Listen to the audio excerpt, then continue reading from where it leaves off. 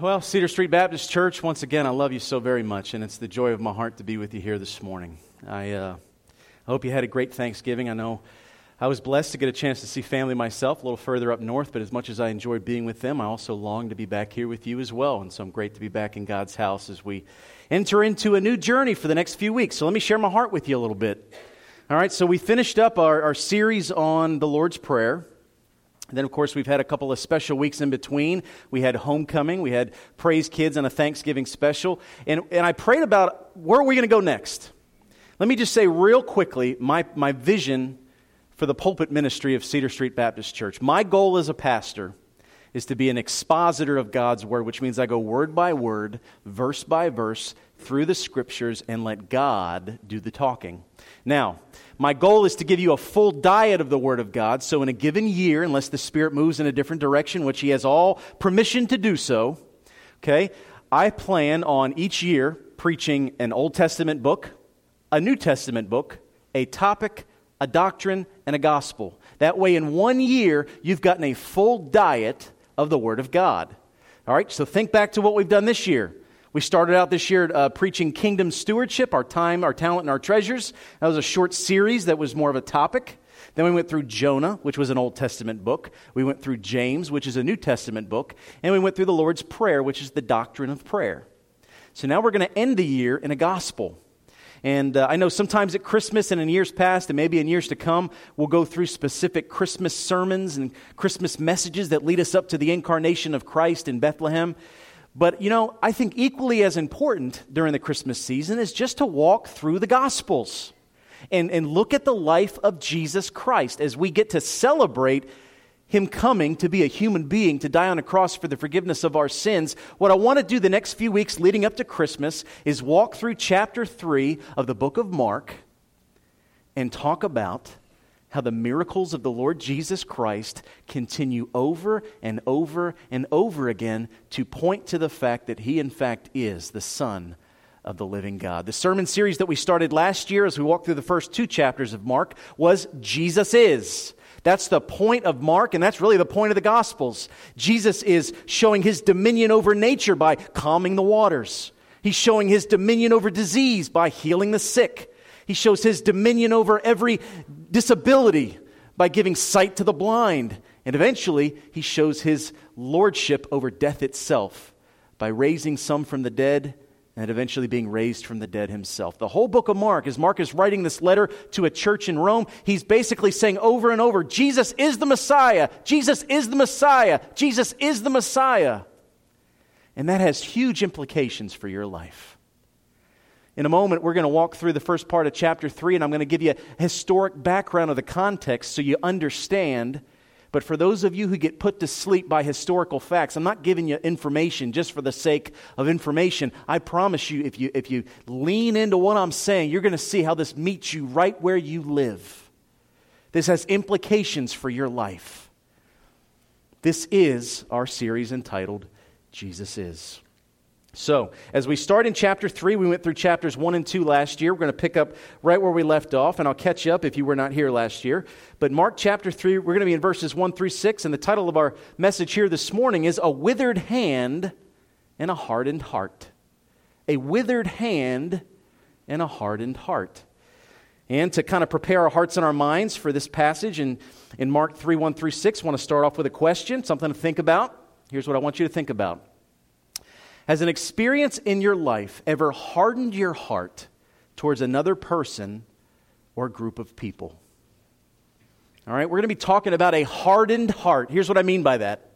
Have you had an experience with another person that hardened your heart in such a way that you could never be around that person again? Or even worse, you couldn't even be around someone who reminds you of that person, even if they did nothing wrong, that your heart has become so hardened and calloused towards human beings that you no longer want to associate with them because of an experience that you've had in your life.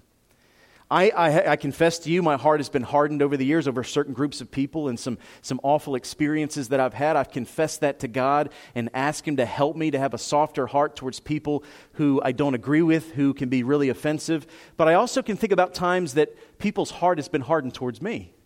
and probably all of you as well. I remember back in 2007, I was working in marketing. It was probably the most prestigious corporate job I had outside of baseball. I was making a living as a corporate marketing director for a network of hospitals in northern Pennsylvania. And it was a great job, great people, but the woman that I was working for, the supervisor that I had, she had a hardened heart. Basically, the vice presidents who were above her made her life so excruciatingly painful to come to work that she decided that my first day on the job, she was going to make my experience at work equally as excruciating. Perhaps you've had experiences like this. And you go to work day after day, and you see a person who, when they took that job, had joy. I mean, this woman had tremendous gifts in the world of marketing. She was a fantastic writer. She was a great graphic designer. She had vision. She had all of that. But the vice presidents, day after day, week after week, year after year, throwing annual reports at her and getting on her case about every tiny little thing. By the time that I showed up, her heart was so hardened that there's nothing that I could possibly have done to soften her heart. She was an angry woman, and I was simply her target. And I stayed there for 2 years. And the reason I left is I simply did not want to have my heart hardened either. And I was getting pretty close. The experiences in this world can harden our hearts. But I want to take it a step further. And as I say this, you may automatically assume this doesn't apply to you. But as we peel back the layers like a Vidalia onion to get to the core, I would venture to say all of us are in danger of this. Let's go a little further and ask the question, is your heart hardened toward God? Do you have a heart that has been hardened toward God? Most of you would say, of course I don't. I'm in church. It's Sunday. I'm here to worship. How could I possibly have a heart that's been hardened toward God? Well, not so fast. Because today we're going to be looking at the life of a Pharisee. And we are going to be getting into the mind of a Pharisee so that we can understand the heart of a Pharisee. And we need to understand the heart and the mind of a Pharisee so that we know as Christians in 2017 if we're in danger of having the same heart. That's what I want us to think about. And that's what I want us to look at as we walk through Mark chapter 3, verses 1 through 6, and consider a weathered hand and a hardened heart. So if you have a Bible, please turn with me to the book of Mark. Again, we'll be in chapter 3, verses 1 through 6. If you do not have a Bible, please grab the pew Bible in front of you. We'll be on page 996 in your pew Bible. And as you open that, I want you to think about this, and we'll stand here in just a second. Here's the big idea. Here's what I want us to get as we open up Mark chapter 3. In one sentence, I'd say this. Jesus proves that once again He is Lord of the Sabbath, but the hardened hearts of the Pharisees want to kill Him instead of praise Him. So if you would stand at this time, again, turn to Mark chapter 3, verses 1 through 6, and thank you for standing out of the reverence of the reading of God's holy, infallible, inerrant word. Again, Mark chapter 3, verses 1 through 6, and it's page 996 in your pew Bible. As we read God's word, this is God's word to us, starting in verse 1. It says, "Again he entered the synagogue, and a man was there with a withered hand. And they watched Jesus to see whether he would heal him on the Sabbath, so that they might accuse him. And he said to the man with the withered hand, 'Come here.' And he said to them, 'Is it lawful on the Sabbath to do good or to do harm, to save life or to kill?' But they were silent. And he looked around at them with anger, grieved at their hardness of heart, and said to the man, 'Stretch out your hand.' He stretched it out, and his hand was restored. The Pharisees went out and immediately held counsel with the Herodians against him, how to destroy him." Let us pray. Gracious Heavenly Father, again, we do love you. Father, we thank you and praise you for the day that you have made. Father, as we consider the truth here in Mark chapter 3, help us. I pray that you help me to fully articulate what's happening in this scene so that we can get inside the mind and in the heart of a Pharisee and understand why they were doing what they were doing and how we too could be in danger of having a hardened heart towards you wanting to do work in our lives. So Father, I pray that you would be with us at this time. Father, I pray that you take away distraction, that you clear minds and open hearts to receive this word and press it in on our hearts, Father, that we'd respond in repentance and faith. For it's in Jesus' name we pray, and God's people said, amen. Okay, well, here's what I want to do. I'm not going to take but maybe 2 or 3 minutes to do this, but it's really important that I do this, because if you don't get the context of this passage, you will not fully understand why the Pharisees are so angry at Jesus simply wanting to heal a man with a withered hand. Okay? To understand the Pharisee, you need to understand what a Pharisee is and why they do what they do. All right? A Pharisee is not something we hear about in the Old Testament. If you notice, the first time you hear the name Pharisee, you hear it in the Gospels. Because the Pharisee is something that came on the scene in Judaism after the Second Temple was built. So let me give you just a real quick history lesson here. In the Old Testament, the nation of Israel was disobedient.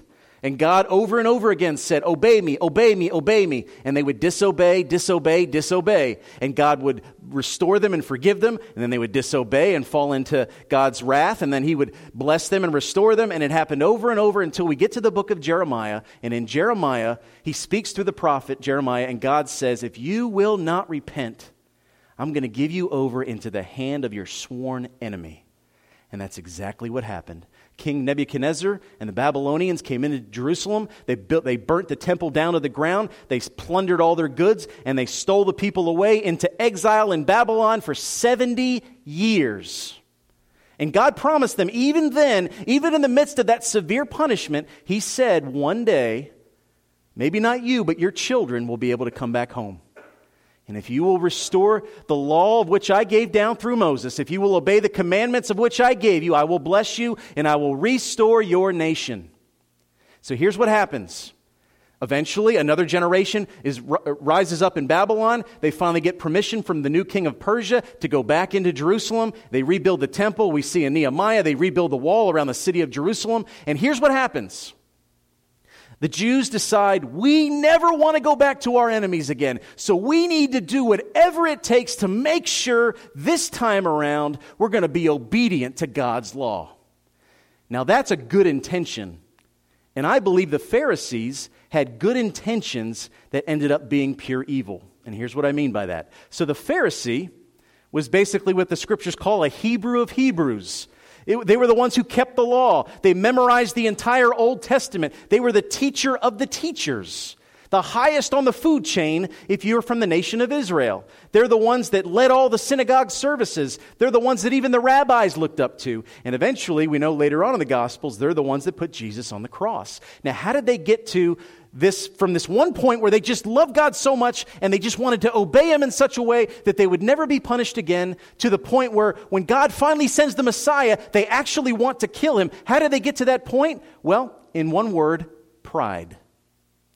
What started off as a good intention, they wanted to be holy, they wanted to obey God, they began to take the heart of the law and put all kinds of letters around the heart of the law that did not come from God. Here's what I mean by that. We're going to look here in a minute about the Sabbath. Okay, the Sabbath in Jewish times was Friday at sundown until Saturday at sundown. In fact, today, most of them call it Shabbat. Okay? And basically, during this Sabbath, the rule that God handed down, he modeled it in the book of Genesis when he worked 6 days and rested on the seventh.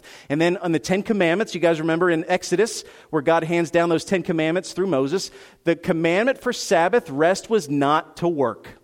It doesn't say anything specifically. It says do not work. Well, guess what? The Pharisees, not only did they have the written word, the scriptures, they believed in what was called the oral word, the Torah, the oral Torah. This was things that were never written down, but were discussed among rabbis as ways that they could protect themselves from breaking the law. So instead of just having a law that says do not work, they created 39 separate laws that tell you specifically what you can do and what you can't do. Now here's the problem. Most of that did not come from God. It came from man. Now, initially, all they wanted to do was make sure they wouldn't break the law and get thrown into punishment again. But they built such a hedge around the Sabbath that they began to make all these crazy man-made rules of what you can and what you can't do on the Sabbath, when all God said was do not work. And what he meant by do not work was don't do what you typically do for your vocation the rest of the week. All right, so if you're a carpenter, put down your hammer on Sunday. All right, if you're a chef, put down your spatula or whatever you're using back in Israel times. All right, if you're I was going to say if you're a street paver, put away your caterpillar, but I don't think they were using caterpillars back then in Palestine. Whatever the case may be, whatever your job was, stop doing it for 24 hours. Trust that God will give you enough time and resources to get done what you need to get done in the other 6 days. Rest in Him and honor the Sabbath day as holy. The Pharisees, again, they started out with good intentions, but what happened is they made laws upon laws upon laws, and what that did is it began to fill their heart with pride, because when people came into the synagogue on Sunday, they saw these Pharisees who kept all these laws, and they thought, wow, look how holy these people are. I mean, they fast several days a week, and they do this and they do that, and so it exalted the Pharisee, and the Pharisees began to become proud. And spiritual pride hardened their heart so much that when what they've been waiting for their whole lives, the coming of the Messiah, when it finally came, they couldn't see it. They missed it. Their ancestors waited for thousands of years for the Messiah to come. And when Jesus finally came, they were so proud and their hearts were so hardened. Not only could they not see it, they wanted to kill the very person who was coming to deliver them from their sin. Pride will blind us. And as we walk through this passage, I want to show us how all of us can fall victim to this if we're not careful. Okay, so let's walk through the text here together. The first of the three things as we walk through these 6 verses is this. Let's take a look at a hand that is withered. A hand that is withered. All right, verses 1 through 3 say this. Again he, meaning Jesus, entered the synagogue, and a man was there with a withered hand. And they watched Jesus to see whether he would heal him on the Sabbath, so they might accuse him. And he said to the man with the withered hand, "Come here." Now, what in the world does a withered hand have to do with you and me? Listen closely, because I'm going to tell you. Okay? Look carefully. All right? It says, and he entered the synagogue, and a man was there with a withered hand. Here's what you need to know about a withered hand. It is a debilitating condition where the person with that condition cannot do anything with that hand. And if you look in the book of Luke, the book of Luke specifically says it was the man's right hand. And that's important, and I'll tell you why. Because the dominant hand for any working person in these times was almost always the right hand. So if a man had a debilitated right hand, it means he could not work and he could not provide for himself or for his family. And that was shame in the nation of Israel. When you were a man who could not provide for your family, you were treated as an outcast. So this man's sitting there in the synagogue with a withered hand. Now, look a little further. Verse 2, it says, and they watched Jesus to see whether he would heal him on the Sabbath so that they might accuse him. Jesus didn't even do anything yet. The synagogue service is about to begin. And they're already looking at him. They're looking at the man, and they're looking at him, and they're saying, ooh, I can't wait to see what's going to happen now. Because if he heals him on the Sabbath, he's going to be guilty of the law, and we can basically tell everyone that he's not the Messiah, because the Messiah cannot violate the Sabbath law. So they're already accusing Jesus before he does anything. All right, a lot of it's based on the things that he taught and did prior to that moment. All right, we read back in Mark chapter 2 that Jesus already said that he was Lord of the Sabbath. And he already defined for them what the Sabbath was. He said Sabbath was made for man, not man for the Sabbath. It's a day of rest. But what happens? They're watching him.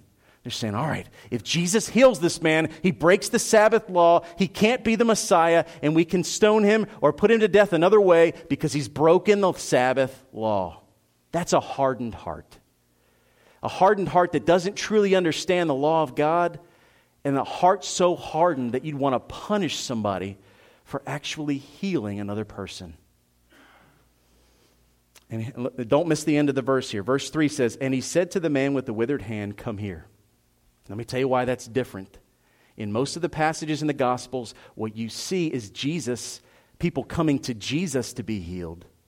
But Jesus is doing something different here. He's calling that person to come that he may do a healing. So what we know right now is Jesus is very intentional about what he's doing.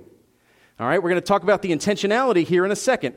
Basically, Jesus is calling out the man with the withered hand because he knows this is going to expose the heart of the Pharisees, and I'll tell you why. If the man had a life-threatening disease, all right, if this man was suffocating and he could possibly die, if Jesus healed him immediately through that suffocation that he was having, nobody could hold it against him. Because if it's a life or death situation, even the Pharisees understood on the Sabbath, you do what you can to save a life. But this man had a debilitating disease, but it wasn't life-threatening. In other words, Jesus could have healed him after the Sabbath. But by healing the man who did not have a life-threatening disease on the Sabbath, it exposes the hearts of the Pharisees who made their own Sabbath laws, and Jesus had no intention of keeping them. And what did it do? It made them angry. All right, as we look at number 2, the heart that is hardened. All right, we've seen a hand that is withered. Now we see a heart that is hardened. All right, verses 4 through 5 say this. And he said to them, is it lawful on the Sabbath to do good or to do harm, to save life or to kill? But they were silent.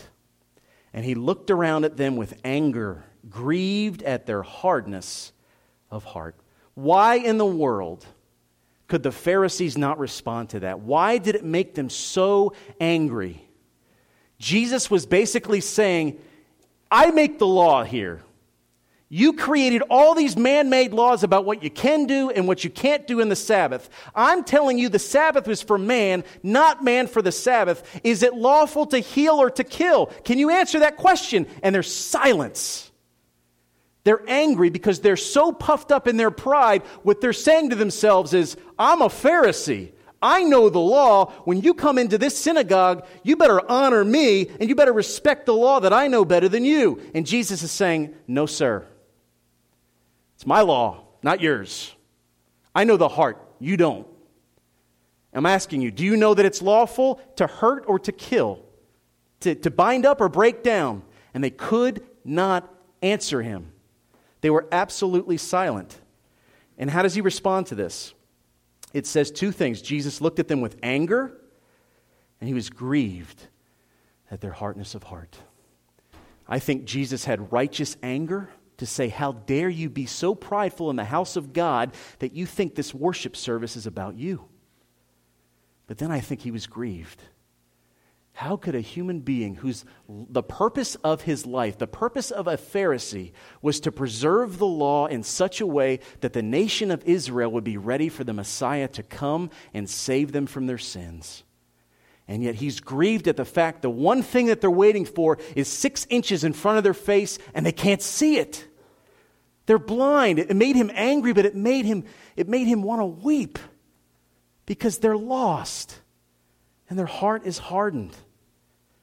That's what blindness does. That's what pride does. It blinds us. Now let me, and I know in the next few moments this is going to hurt us all a little bit, but I need to bring this into 2017 because right now up to this point I've given you the context of the passage, but how does this meet us?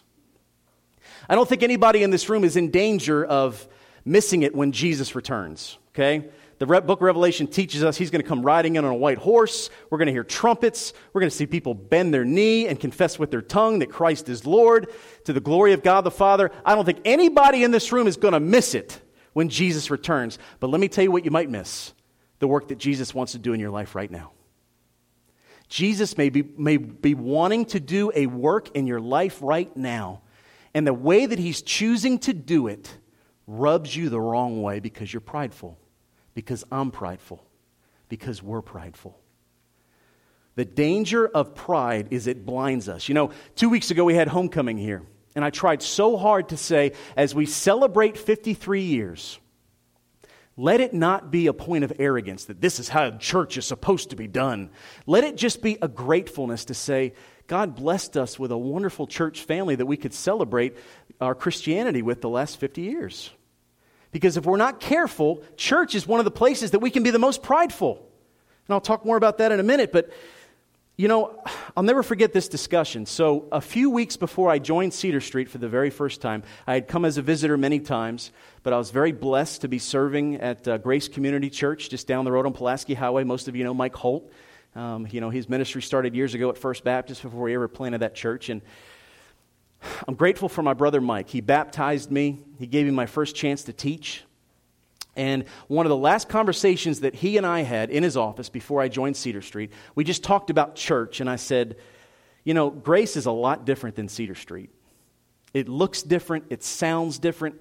And I said, Brother Mike, sometimes I struggle because when I open the Scriptures, I want to see what God wants a church to be like. And I want to be like what Jesus wants our church to be like. And Mike said something I've never forgot. He said, Bo, if all the apostles were alive today, they wouldn't all be going to the same church. All right, there are some of them that would have preferences, and that's the key word. They would prefer different type of churches. Because the Bible gives us a very small list of what a church must be, but gives us great freedom on how we can express who we are as a church through our worship. I'm going to tell you what I mean. I'm going to show you one passage of Scripture. I read this my second week as a pastor.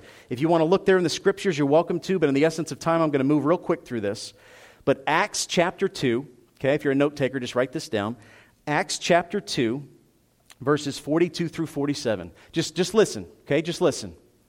This is the beginning of the New Testament church. Here's what it says. So when they had come together, they asked him, Lord, will you at this time... Oh, I'm sorry. The page turned on me while I was walking. All right. Acts chapter 2, starting in verse 42. And they devoted themselves to the apostles' teaching and the fellowship, to the breaking of bread and prayers. And awe came upon every soul, and many wonders and signs were being done through the apostles. And all who believed were together and had all things in common. And they were selling their possessions and belongings and distributing the proceeds to all as any had need. And day by day, here's the key, verse 46, and day by day, attending the temple together and breaking bread in their homes, they received their food with glad and generous hearts, praising God and having favor with all the people. And the Lord added to their number day by day those who were being saved. You want to know what a church is called to be? Look at Acts chapter 2, verses 42 through 47. Those are the simple requirements. All right, it says they submitted themselves to the apostles' teaching and the fellowship. What's the apostles' teaching? It's the Scriptures. So they came together and heard the preaching and teaching of the Word of God, the breaking of bread and prayers. There's fellowship and worship. So we have preaching, fellowship, worship, and then it says that they believed and had all things in common. All right, priesthood of all believers. They were selling their possessions and belongings and distributing the proceeds to all. There's evangelism and missions. And day by day, attending the temple together and breaking bread in their homes, they received their food with generous and glad hearts, praising God. That's worship. That's praise. That's basically a church. If you're preaching the Word of God, you're worshiping God in spirit and truth. All right? You're fellowshipping with one another, held accountable in your growth with the Lord with one another. You're doing evangelism and missions, getting out the gospel both in word and in action. You are a church. It doesn't matter what clothes you wear. It doesn't matter the type of music you sing. It doesn't matter what instruments are used or not used. Those things are, capital P, preferences. And we become Pharisees when our preferences become more important than what I just read in Acts chapter 2. That's the blindness that we're in danger of in 2017 as Christians, when we worship preferences. All right? Let's look quickly at number 3. We saw basically a hand that is withered, a heart that is hardened, now a healing that is rejected. It simply says this, and he looked around at them with anger, grieved at their hardness of heart, and said to the man, stretch out your hand. He stretched it out, and his hand was restored. The Pharisees went out and immediately held counsel with the Herodians against him, how to destroy him. This is the saddest truth of pride that leads to a hardened heart. You want to kill the one who's doing the work of God to heal other people because they reject your way of life. Now, here's where it hurts us. In the last maybe 2 minutes I have left. Let me be real, okay? Let us examine our own hearts to see if we too are Pharisees. Now, we said if Jesus came into this place, we would know who he is. And if he healed somebody with a disease, we'd praise him. We'd not want to kill him. All right? But what if Jesus wanted to do a fresh work in your life or a fresh work in this church, and it looked or it sounded differently than anything you've experienced before? Would your pride blind you to what God is doing and you reject it? Or would you be open to it and would you accept it? Here's what I mean. First, do you think you can grow in a relationship with God by never joining a church? If you think you can have God on your own terms, you're prideful and you need to repent, or you might become a Pharisee. Do you think a church has to be just like the one you grew up in to be biblical? What I mean by that is, does the pastor have to have a suit and tie? Does the choir have to have robes? Does music have to be sung from a hymn book? Does it have to be preached from one translation of the Bible? If you believe that, you have pride, and your heart's hardened, and you need to repent, or you will become a Pharisee. Do you reject even going to church because everyone in there is a bunch of hypocrites and nobody understands how tough your life has been? If you believe that, you think it's really about you and you have pride and you need to repent, or you might become a Pharisee. Do you think that there are some sins that God forbids in Scripture that He's okay with now because the culture says they are okay? If you believe that, you have pride and you need to repent, or you may become a Pharisee. And this is maybe the hardest one. Do you feel uncomfortable about God bringing someone into this church who doesn't look like you, or smell like you, or live in the same neighborhood as you, or doesn't respect all of your church traditions? If you want this church to grow and to God to do a fresh work in this church, He may do it by bringing people in this church who've never been in a church before. And it's my prayer every day that would be a multi-ethnic church, that would be a multi-generational church, that would be a church that enjoys different types of worship. And I will never, ever back down from the authority of the Word of God, so you never have to worry about that, because a lot of churches that open up their arms to everyone also water down this book because they don't want to offend anyone. You don't ever have to worry about that as long as I'm behind this pulpit. But I promise you this, whoever God brings to us, whatever background they're from, whatever the color of their skin, whatever their socioeconomic status, if God brings them here, I'm going to give them Jesus. And I pray that you would do the same, because if they offend you because they're not like you, they don't sing like you, they don't act like you have a hardened heart. It would crush my soul to know that God would say, I have someone who I want to grow into the image of Christ, but Cedar Street's not where they're going to do it. I need to send them over here because over there their hearts are warm enough to receive it.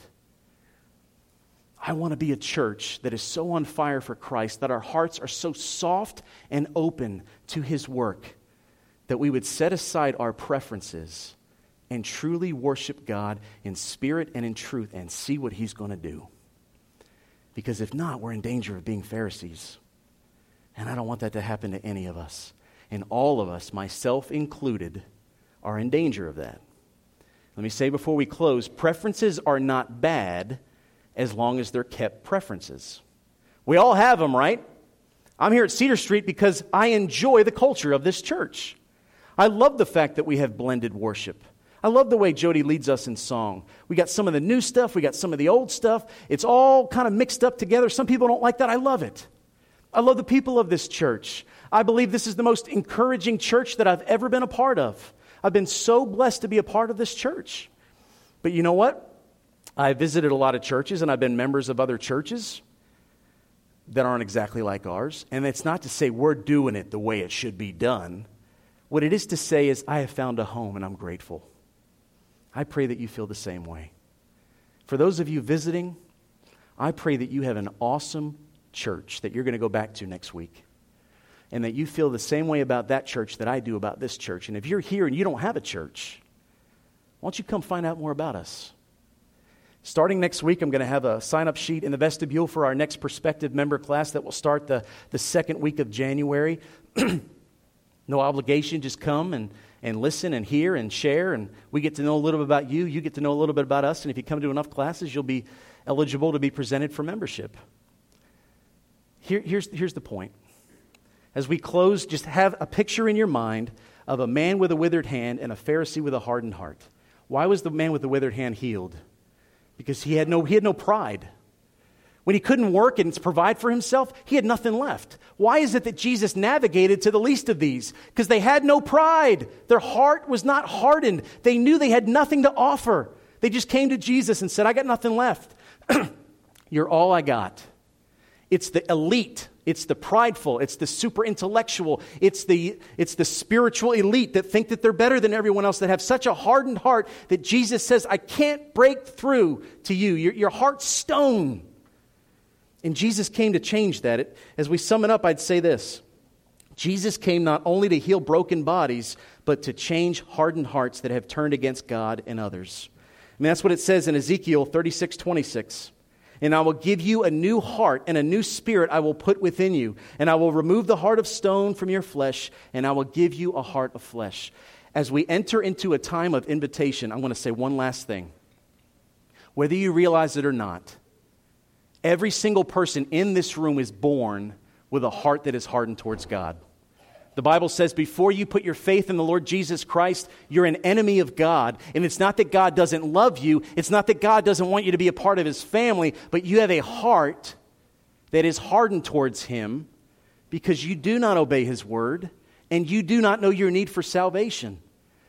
But maybe there's someone in this room, maybe there's more than one person in this room, that God has enabled you to get into the worst stage of your life and you're broken. And you're confused and you're wondering why all this is happening. And what God is doing through the brokenness is He's breaking through the stone of your heart and He's getting ready to change your heart. If you're here today, as Larry Sykes said at the very beginning when he read the psalm, it's not by accident.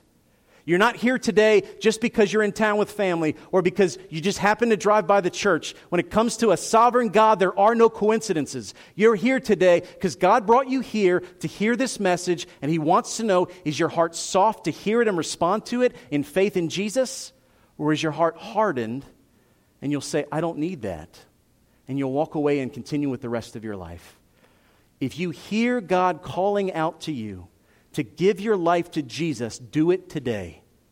Confess Jesus Christ as Lord and be prepared to give your life to Him, and then find a Bible-teaching church that will help you grow in your faith. And if you are a believer and there's something that you have a hardened heart towards that God's convicted you of during this service, you may also come as we sing and ask God to soften your heart and cleanse you. And as we said in 1 John, if we confess that He's faithful and just to forgive us and cleanse us and to change our hearts. Let's pray. Father, how dangerous it is for us to ever think we could never be a Pharisee. For we know, Father, they all started out with good intentions. They wanted simply to obey You.